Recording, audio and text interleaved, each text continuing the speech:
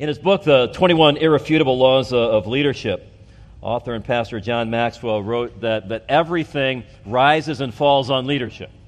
You probably heard that statement. There's some debate about whether that originated with him or not, and with the internet, right, there's debate about everything. Did Abraham Lincoln really say anything Abraham Lincoln was supposed to have said? On and on and on. But somebody said it, whether it was Maxwell or not. You've undoubtedly heard it. Everything rises and falls on leadership. Well, those are words from a human being. That's not truth that comes directly from the Bible. So I would just ask you, do you agree with that statement? And I think there are some aspects of that ought to give us a bit of pause. A bit of pause before we absolutely affirm that everything rises and falls on leadership. For example, I have the privilege of serving in local churches now for many decades, and it would be my observation that much of what makes a real difference in churches has very little to do with leaders. It just does. It's men and women serving behind the scenes whose names may never be known and whose actions may never be acknowledged. So the word everything, I realize Maxwell wrote the book, 21 Irrefutable Laws of Leadership. I'm kind of giving some gentle refuting. I think that's a bit overstated. Then there's also, is that in line with what Jesus taught about leadership in places like Matthew 20? Do you remember this passage? Then the mothers of the sons of Zebedee came to Jesus with their sons, bowing down and making a request of him. And he said to her, "What do you wish?" She said to him, "Command that in your kingdom these two sons of mine, James and John, may sit one on your right and one on your left." In other words, I want them to be leaders. But Jesus answered, you don't know what you're asking. Are you able to drink the cup that I'm about to drink? They said to him, "We're able." He said to them, "My cup you shall drink, but to sit on my right and on my left, that's not mine to give, but it's for those for whom it's been prepared by my Father." And hearing this, the 10, the other disciples, became indignant with the two brothers. And you have to decide, why were they mad? And I've always thought it's probably because they didn't think first to ask their mom to go and make the request. I don't know. But that's then what led Jesus to go on and say this about leadership. He called them to himself and he said, "You know that the leaders of the Gentiles, the rulers of the Gentiles, that would be unbelieving people, they lord it over them." That's their leadership. And their great men exercise authority over them. It's not that way among you. But whoever wishes to become great among you shall be your servant. And whoever wishes to be first among you shall be your slave, just as the Son of Man did not come to be served, but to serve and to give his life a ransom for many. So much of what falls under the heading of leadership today would be labeled by Jesus Gentile-style leadership. That's for those who don't know the Lord. That's how they would do it. And by the way, I'm fairly certain that John Maxwell, he's a godly pastor. I'm certain that he would agree with that part of it. So maybe we need to adjust our statement to say that many things rise and fall on leadership. Could you get there in your mind? Many things rise and fall on leadership. And in Christ's church, leaders are called to function quite differently than those who lead in the world apart from the Lord's guidance and direction. I think we would at least be comfortable with that. Now, with those caveats and maybe some others that we could mention, I think we would say, well, okay, leadership is important. Leadership is important. And I think when you would say that in your mind, my guess is that you would think back to some reasons in your life why you believe that's true. And my guess is for different people in this room, some may think about that from a positive perspective, where leadership was good and it was helpful. Others might think about it in a negative perspective, where it was absent and therefore chaotic. So you might say this morning, that many things rise and fall on leadership. And I remember a time in my life when it wasn't present. And things were so frustrating and so wasteful and so unproductive. So many things rise and fall on leadership. And I remember a time when it fell. That might be your testimony. And others might say, well, positively, and by God's grace, I was in a situation where the Lord allowed a woman to lead that team or allowed a man to lead that team, and that person did it very, very well. And it's amazing how much progress our group, our team made, and the reason was because we were led well. It'd be interesting to go around the room and just find out examples that you've had of leadership positively and negatively, and how powerful an impact that's had on your life. Well, why are we even talking about that topic this morning? The answer is this, and I think it's somewhat surprising. In the list of spiritual gifts that God has given to His people, that are in turn to be used to be a blessing to the church, one of them is the Spirit's gift of leadership. And we're going to turn our attention there this morning. So let me invite you to open your Bible now to Romans chapter 12. Romans chapter 12, that's on page 126 of the back section of the Bible under the chair in front of you. So Romans chapter 12, or page 126 of the back section of the Bible under the chair in front of you. All summer long, we've been talking about hope for fruitful service. And I hope you have that in your heart this morning. As you think about the fall, I hope you're saying, I want to serve God faithfully. I want to serve Him fruitfully. And I've got hope that can happen. So our first series of messages in the first half of the summer, they focused on character. From that marvelous list in 2 Peter 1, 5-7. And we went through each one of them, character quality by character quality, and I really enjoyed that particular part of the study. Well, now we pivoted in the second half of the summer to this discussion of the spiritual gifts. Well, how does that fit into everything logically? One of the primary reasons that we can have hope for fruitful service is the amazingly encouraging truth that God has given each one of His children at least one spiritual gift for the purpose of helping us build up the body of Christ. Peter said it this way in 1 Peter 4:10, as each one. So if there's been a definite time in your life where you've acknowledged your need for Christ and you've placed your faith and trust in Him as Savior and Lord, you're in the as each one. As each one has received a special gift. Employ it in serving one another as good stewards of the manifold grace of God. Now, we pointed out this summer that there's actually several different so-called gift passages in the New Testament that mention some of the spiritual gifts.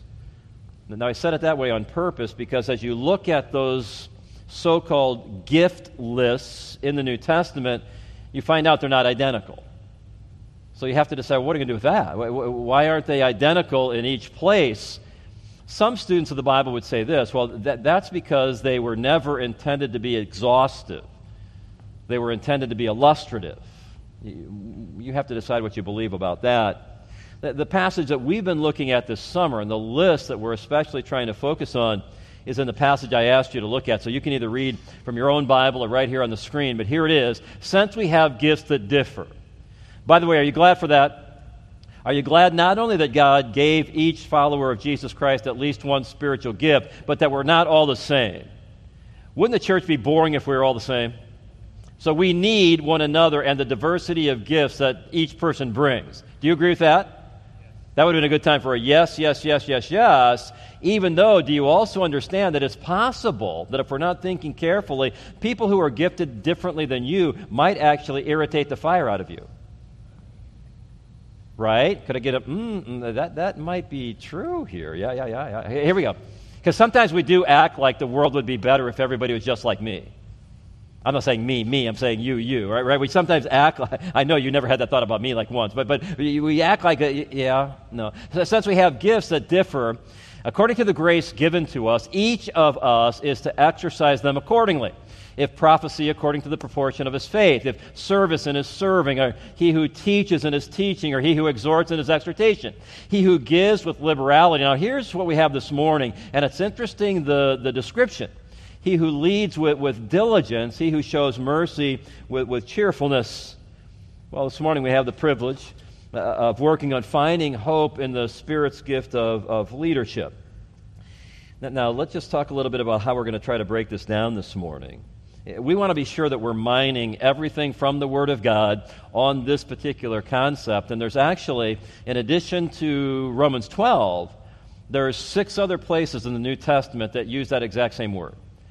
You would be disappointed if you left this message today without having heard what those 6 other uses are, wouldn't you? Well, I have no intention of disappointing you. And so we're going to talk about those other 6 places. And I think you're going to see that some of the ways that same word is used in other passages, it's a bit surprising. And I know that it can be very, very helpful to every one of us. So we're going to mine everything the Word of God says about this for sure. Now, secondly, I'm quite certain that I'm talking to a number of people this morning. You have the Spirit's gift of leadership. I have no doubt that's true of many men and many women who are here this morning. And so we want to teach what the Word of God has to say about it. Why? So you can exercise the gift that God's given you properly.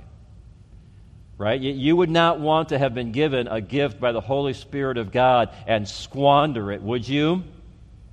Could I have that'd be like way bad if God gave you the Spirit's gift of leadership and you've got it still. You haven't even unwrapped the thing. The gift is in your closet. I mean, right? You haven't even unwrapped it. You don't want to squander it. And also, what else? You don't want to use it improperly, do you? No, we need to get some mm-hms going on here. No. And so we need to know what the Word of God has to say about the Spirit's gift of leadership. And then thirdly, we're all called in one way or another to follow the various leaders that God has placed in our life.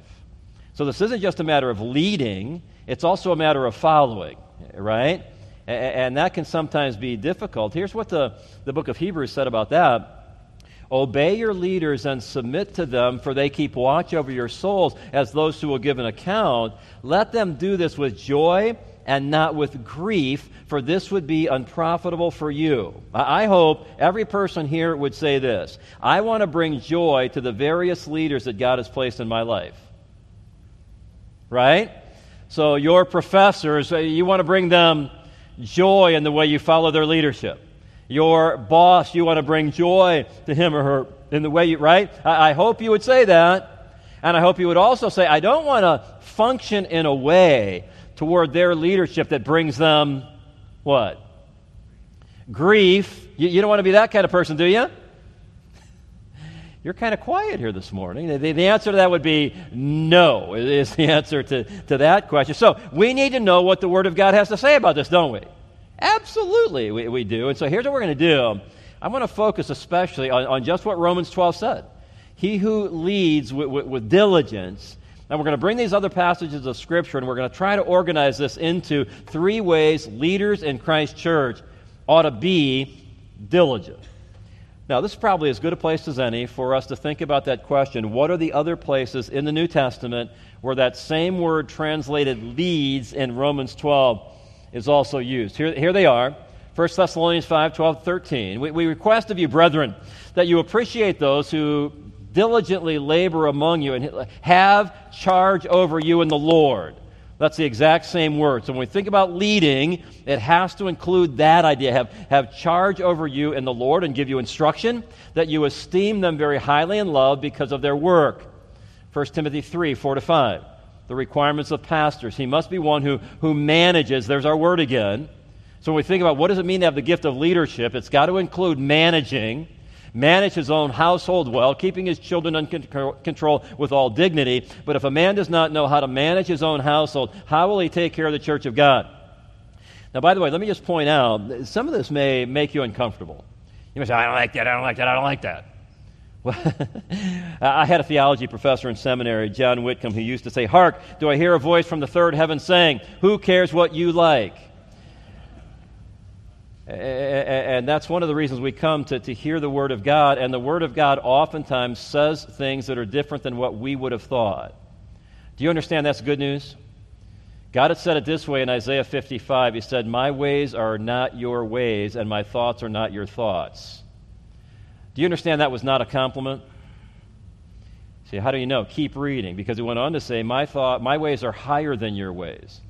And my thoughts are higher than your thoughts. So if there are some things in the Word of God this morning about the matter of leadership that rub you the wrong way, consider yourself helped by the Word of God today. Right? What's that F-E over F-E out there?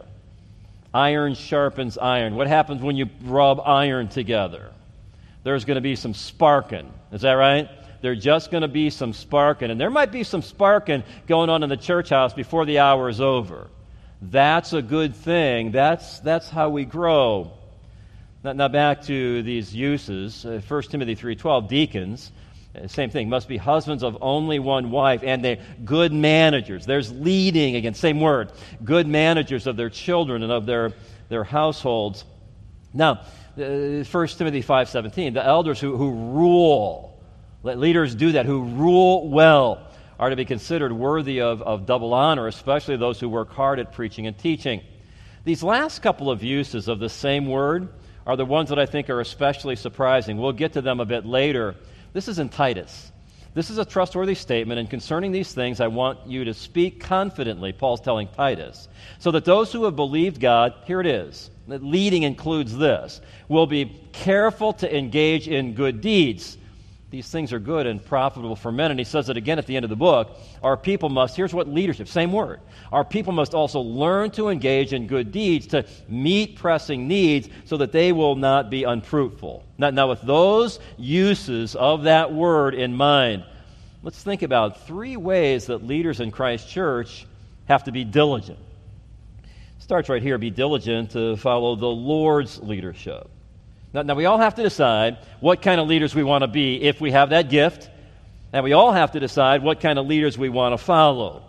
There's a phrase in 1 Thessalonians 5 that can really help us. Do you see it again? And have charge over you, what? In the Lord. If you've been given that gift of leadership, it's key that you're first following the leadership of your God. It's the in the Lord part. And what that means is godly leaders are never an end in themselves. Godly leaders are always to be submissive to the great King, the Lord Jesus Christ.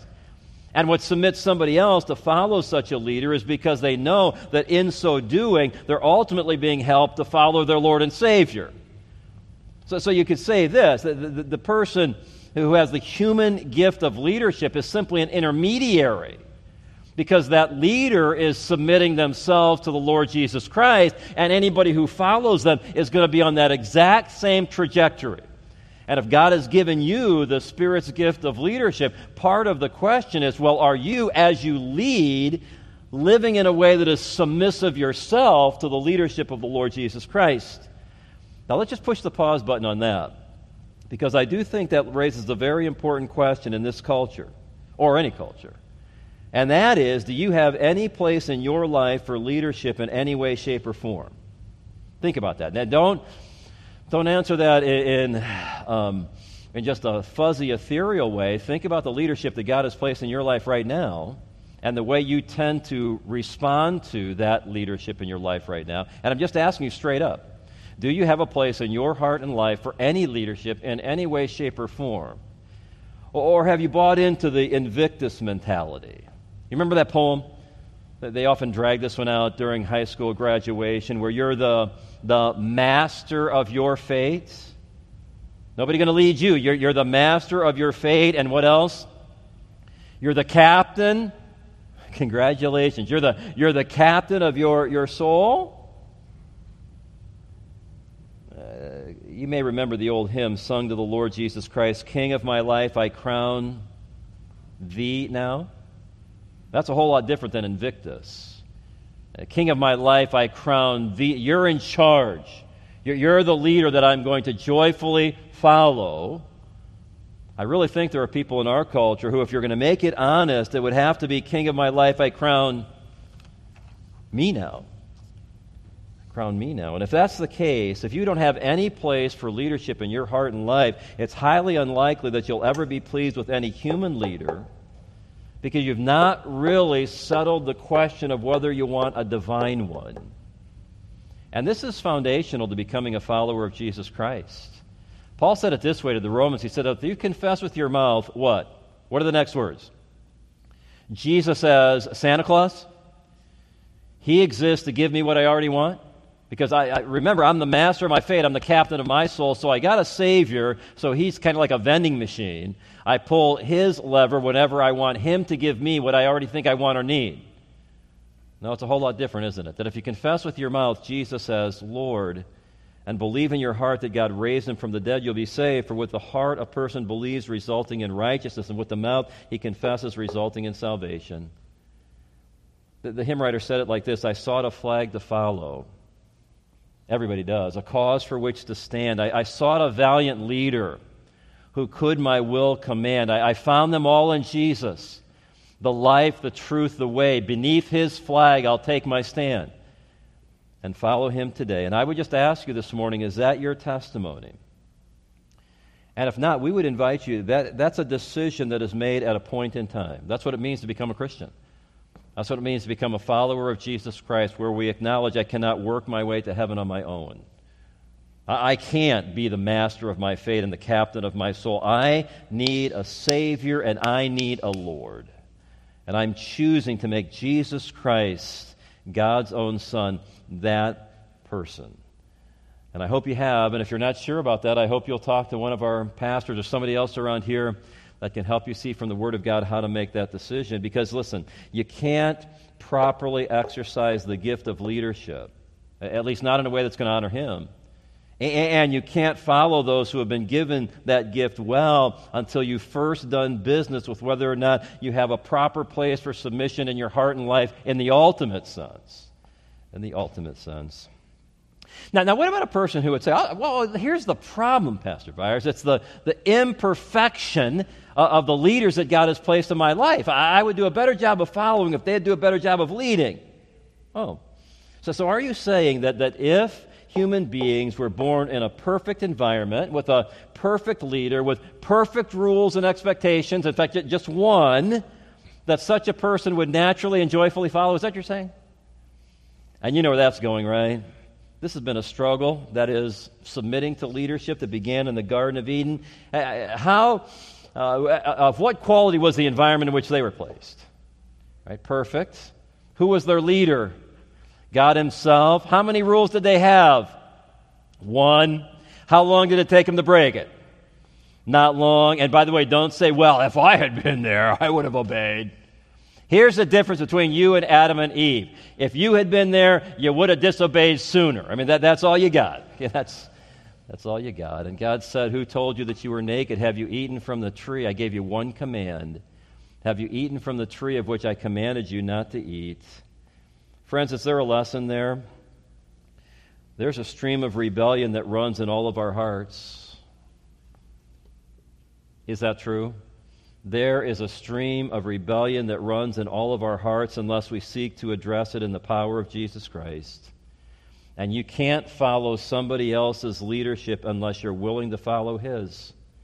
In fact, I would just ask you to evaluate yourself over the last week or the last month or the last summer. How are you doing on the matter of joyfully following the leadership that God has placed in your life? Now, somebody else might say, but following imperfect leadership is hard. There's no doubt about that. No doubt about that. And we could ask ourselves, why did God allow it to be that way?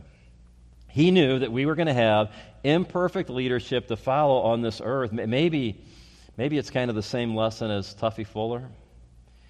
It just makes us long for heaven. The day when we will have a perfect leader. You remember what Isaiah said about the Messiah? Behold my servant whom I uphold, my chosen one in whom my soul delights. I put my spirit upon him. This is the kind of leader we'll eventually have. He'll bring forth justice to the nations.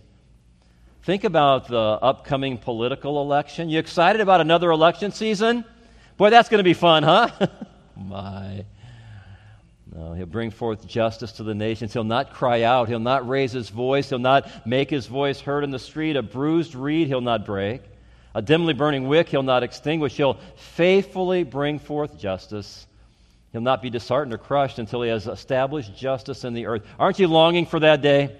And as we struggle with imperfect leaders, doesn't it cause us to long for heaven? It should. And to some degree, though, it can be a present reality if we allow it to be. I mean, so how so? How so? Well, think about this. If God's given you the spiritual gift of leadership, again, I'm sure that He's given that to many people in this room. Are you exercising it in a way that is first submissive to Jesus Christ? You know, one of the lessons that I learned very early in ministry is you can tell a lot about a person by giving them some authority. It's really interesting to see what some people do with that. Just give them a job, give them some authority, and see what they do with it. And you're going to find out really quickly whether that person is first being diligent to submit themselves to the leadership of Jesus Christ, and that affects the way they lead others. For others, they're not. And even in a church, they can get on a power trip really quickly and lead in all sorts of ways that are not honoring to the Lord. Thank the Lord for the many who say, and it's proven, they exercise their leadership around here in a way that shows they're first diligent to follow the leadership of Christ. Then I would also ask you this: if you're struggling to follow the leadership that God has placed in your life, is it possible that you don't have a human leader problem? Is it possible that you have a divine leader problem? And in this rebellious culture in which we live, I think it's good for us to be reminded God's the one who ordained authority. God's the one who ordained leadership. God's the one who's ordained submission. And I can tell you this, when a group of people are choosing to live in a way that is consistent with their God-given roles, in the strength and the principles of God who provided it, the result can be a beautiful thing. So be diligent to follow the Lord's leadership. Now let's pivot. Let's talk about what does a leader actually do. And so some of these verses that we saw a moment ago can help us. Manages his own household. We saw that twice in that verse. Then 1 Timothy 3:12, good managers of their children in their own households. The elders who rule well, what's that teach us? We have to be diligent to organize and manage. So you can tell if a person has the gift if they have the ability to organize projects and the willingness to manage people. That's it. You can tell whether or not a person has a spiritual gift of leadership. Do they have the ability to organize projects? Do they have the willingness to manage people? That's a gift that the Spirit of God gives to the Church of Jesus Christ. Now, it starts with this. It starts by understanding the goal. We're not talking about organization without a purpose.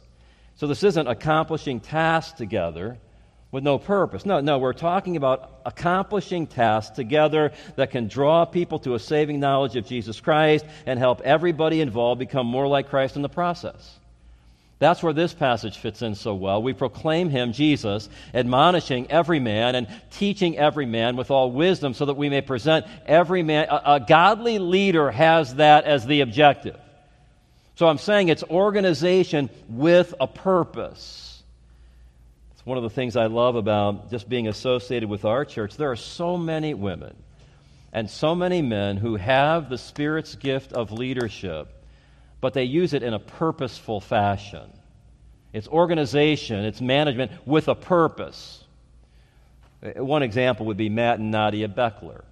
Matt and Nadia lead Christmas for Everyone, along with a number of other people that lead on that team. That's a very, very important ministry. Because I hope you would say this. I hope you would say, we don't want anybody in our town on Christmas morning to not have any presents to give to their children or not have any food to eat for Christmas dinner, if we can possibly help that. I know for me, our family's always thought this. We don't want to sit down to some meal or sit down to some exchange of presents unless we've tried to do something to ensure that other people in our town have that blessing as well in their families. And so that's what Christmas for Everyone is all about. It's a ministry with a number of other churches that serves families in need in our town, providing food and presents at Christmas time if they're struggling financially. Matt is a teacher over at Lafayette Jeff. Matt has the gift of leadership. Nadia, his wife, have the gift of leadership. They are incredible at organizing that. Because if you're going to ask people, what are your gift requests, when they come that day, you better have gotten it right. Right? So the whole issue of organization, the whole issue of management is so very, very important. But what I love about it is it's organization, it's management with a purpose. So they want the gospel to be out front and center in the way our guests are treated, the way Bibles and other spiritual literature is available for anybody who wants them, the way we're willing to pray and follow up with those who come, and also in the way each one of the volunteers are trained, and each one the way that they're treated while they're serving. Why? Why is that? Go back to the passage in Colossians. Every person, either one of the guests or one of the servants, is either going to come to Christ if they haven't already, or they're going to be more like Christ as a Christian serving in that ministry. Why? Because the leaders have their eye on the goal. We're talking about organization, but with a purpose. And everybody would also say this: when you're following a leader like that, a leader who has a purpose, it's delightful. And ultimately, we would say this: that's because of the gift of the Holy Spirit to this church. And I have the privilege many times of going around to our distribution. I love that. Just going around to the distribution sites, and it's amazing because we're talking about hundreds and hundreds of green bags. We're talking about hundreds and hundreds of gifts that have been purchased. It's amazing how when the day is over, everybody who came got their gifts. And they got the right gift. Or if there was something that didn't work out just right, there was a process in place to serve them and serve them well. What is that? It's organization, it's management with a purpose. That's the Holy Spirit of God giving those people that gift. Now what else do we see from these passages? There has to be a willingness to be out front. Right? You can't lead somebody else to a place that you've not been. Somebody has to go first. Somebody else has to get out ahead of everybody else. We're getting ready, Lord willing, to celebrate the 33rd, or to have the 33rd Living Nativity at our church. For some reason, I've got Christmas on my mind this morning. But 33rd. It's an amazing ministry. In fact, we would estimate that by now, over 250,000 people have been through the Living Nativity. It's been a marvelous, marvelous ministry for sure. The way that we found out about it was we were doing some training, some biblical counseling training down in Slidell, Louisiana, which is down near New Orleans. They were telling us about this ministry they did at Christmas time, an outdoor evangelistic program called the Living Nativity. We were so interested in that Christmas, we flew down to see it. So Pastor Good, our former senior pastor, myself, and Arvid Olson, a longtime member who has a master's degree in theatrical design, we flew down to see that ministry with the thought of bringing it back to Lafayette. I'm not sure we thought carefully enough about the difference between them having an outdoor evangelistic ministry at Christmas time in New Orleans and us having it in Lafayette, Indiana. We didn't think that one through very carefully. But we brought that idea back to our church family, and that's back 33 years ago. Our church was a lot smaller then. And we brought it back to our church family and talked about how much it would cost to build all of these sets for a Living Nativity, how much time it would take. And I'll tell you, our church family overwhelmingly approved. We got to do that. We want to do that. So then we had a year. We had a year to build all of the sets, do all the organizational work required to make it happen. And what that meant was many Thursday nights we were out at the barn. And the barn was a building that we used to have out of Faith East that we've subsequently had to tear down because of some construction we were doing. But everybody would meet out at the barn, and Arvid Olson would be there, and he would have these 4x8 sheets of plywood along with an overhead projector. Now, I know some of you have no idea what an overhead projector is. Google it, all right? But he would have this overhead projector, and he would project on these 4x8 sheets of plywood, and you would have to draw whatever the shape was that was being projected, and then you would have to paint those different shapes, all kinds of wild colors.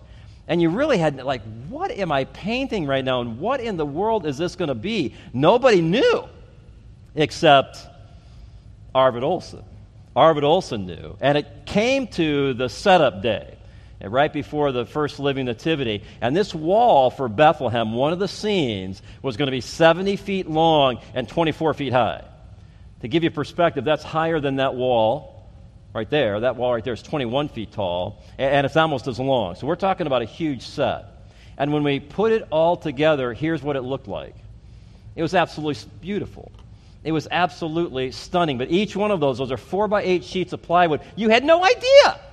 I'm painting an arch right now. I'm painting a window right now. I'm painting a wall right now. But when it was all together, it was absolutely gorgeous. Why? Because God gave Arvid Olson the gift of leadership. He had to go first. He had to figure it all out. And listen, Arvid Olson, I love Arvid. He's a gift from the Holy Spirit to this church. And this church is better because he's been willing to lead. Now let's back up for a minute and let's ask this question. What is unique about a church where we especially need leaders? That's an important question. You need leaders everywhere, but why is a church especially in need of leaders? I think there's several reasons. One of them is this. It's because of the centrality of our mission. Right? We're not making widgets here. It's not like we need some leaders so we can make some widgets. Or we need some leaders so we can make some money. Or we need some leaders so we can make a name for ourselves. No, no, no, no. We're talking about the privilege of evangelism. And Jesus came up and spoke to them saying, all authority has been given to me in heaven and on earth. This is what the church is to do. Go, therefore, and make disciples of all the nations, baptizing them in the name of the Father, the Son, the Holy Spirit, teaching them to observe all that I've commanded you. There's nothing more important than that. Which is why if God has given you the Spirit's gift of leadership, I hope that you'll find a way to use that gift in the accomplishment of our church's mission while you're here. And I realize you might say, hey, I'm a college student. I'm busy. Let me tell you something. I understand busy. I understand what it was like when I was in college. But you'll have time, you'll find time to do the things that are especially important to you. That's just the way it works. And I hope you won't say, well, I'll serve God later. If God's given you the gift of leadership, listen, we want you to pass your classes. We want you to have your priorities in place. But I hope you'll have a place in your heart for serving Christ because of the importance of our mission. Why else do we need leaders? It's because of the diversity of the body. And Paul spoke to the Ephesians about bringing two groups together into one. In that context, it was Jews and Gentiles. So you think about why are leaders needed in a church? It'd be one thing if we were a group of people where everybody was similar. Similar in age, similar in background, similar in ethnicity, similar in economic condition, viewpoints, etc. A church is anything but that. And if a church like ours, or any church, is going to accomplish anything that matters with this level of diversity, it's going to require Spirit-gifted leaders, men and women who are able to guide us. Also because of the power and the beauty of equipping the saints to do the work of the ministry. And Paul talks about that in Ephesians 4. This passage guides us. It drives us. He gave some as apostles, some as prophets, some as evangelists, some as pastor teachers. Why? For the equipping of the saints. We're leading people to do the work of ministry, to the building up of the body of Christ. And here's a pastor's dream right here. From whom the whole body, being fitted and held together by that which every joint supplies, according to the proper working of each individual part, causes the growth of the body for the building up of itself in love. And Faith has 175 employees. We do. But we hire as a last resort. Why? Because we think it's our goal to have volunteers who want to joyfully be equipped and joyfully be deployed into effective serving opportunities. So we're not just an army, we're a volunteer army. But it's amazing how much work gets done around our church because of godly people. Now, one last emphasis that comes out of these, and maybe this surprised you when I mentioned these verses, but we're also to be diligent to guide followers in doing good. And we're taking that from these two uses in the book of Titus. Titus was called the minister on the Isle of Crete. Crete was a very difficult place to minister. In fact, Paul said it. Their own prophets say Cretans are always liars, evil beasts, lazy gluttons. In other words, it's a really hard place to serve. And yet, what were the leaders to do? Lead the church to identify needs that exist in that culture. And then, in the power and love of Christ, meet them.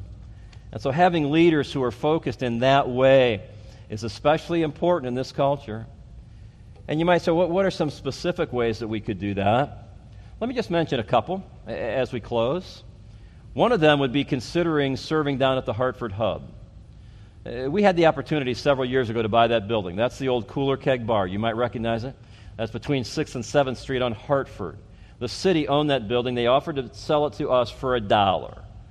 I've always believed the church ought to own a bar, don't you? And so we bought the Cooler Keg Bar for $1. And frankly, we overpaid. That building was one hot mess. There were rats in the basement of that building the size of my shoe.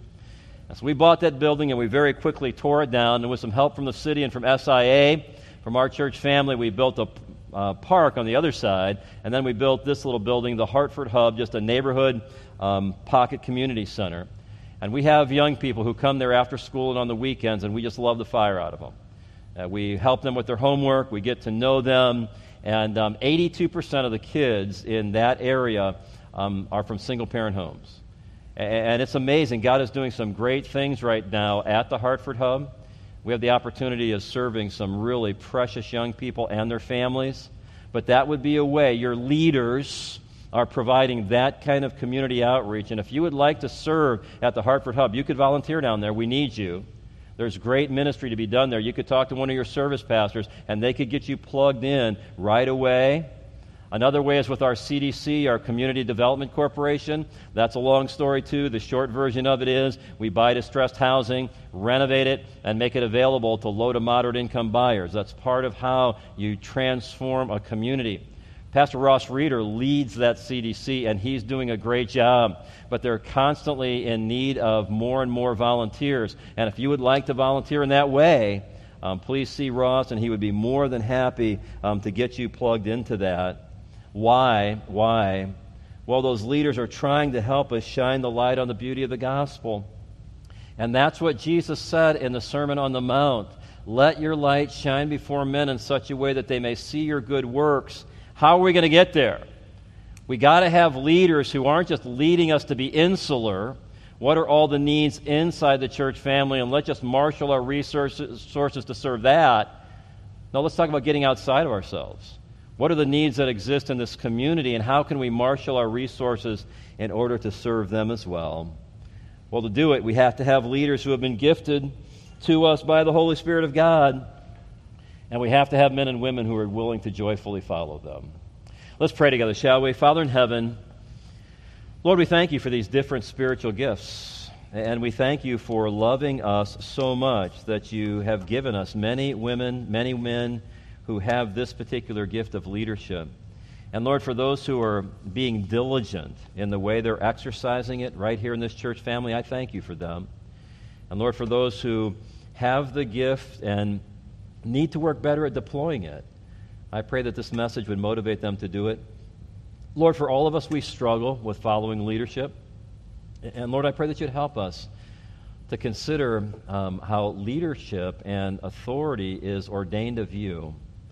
And I thank you for the many in this church family. That's just the way they think about life. And thank you for so many who are such a joy to lead. We pray these things in Christ's name. Amen.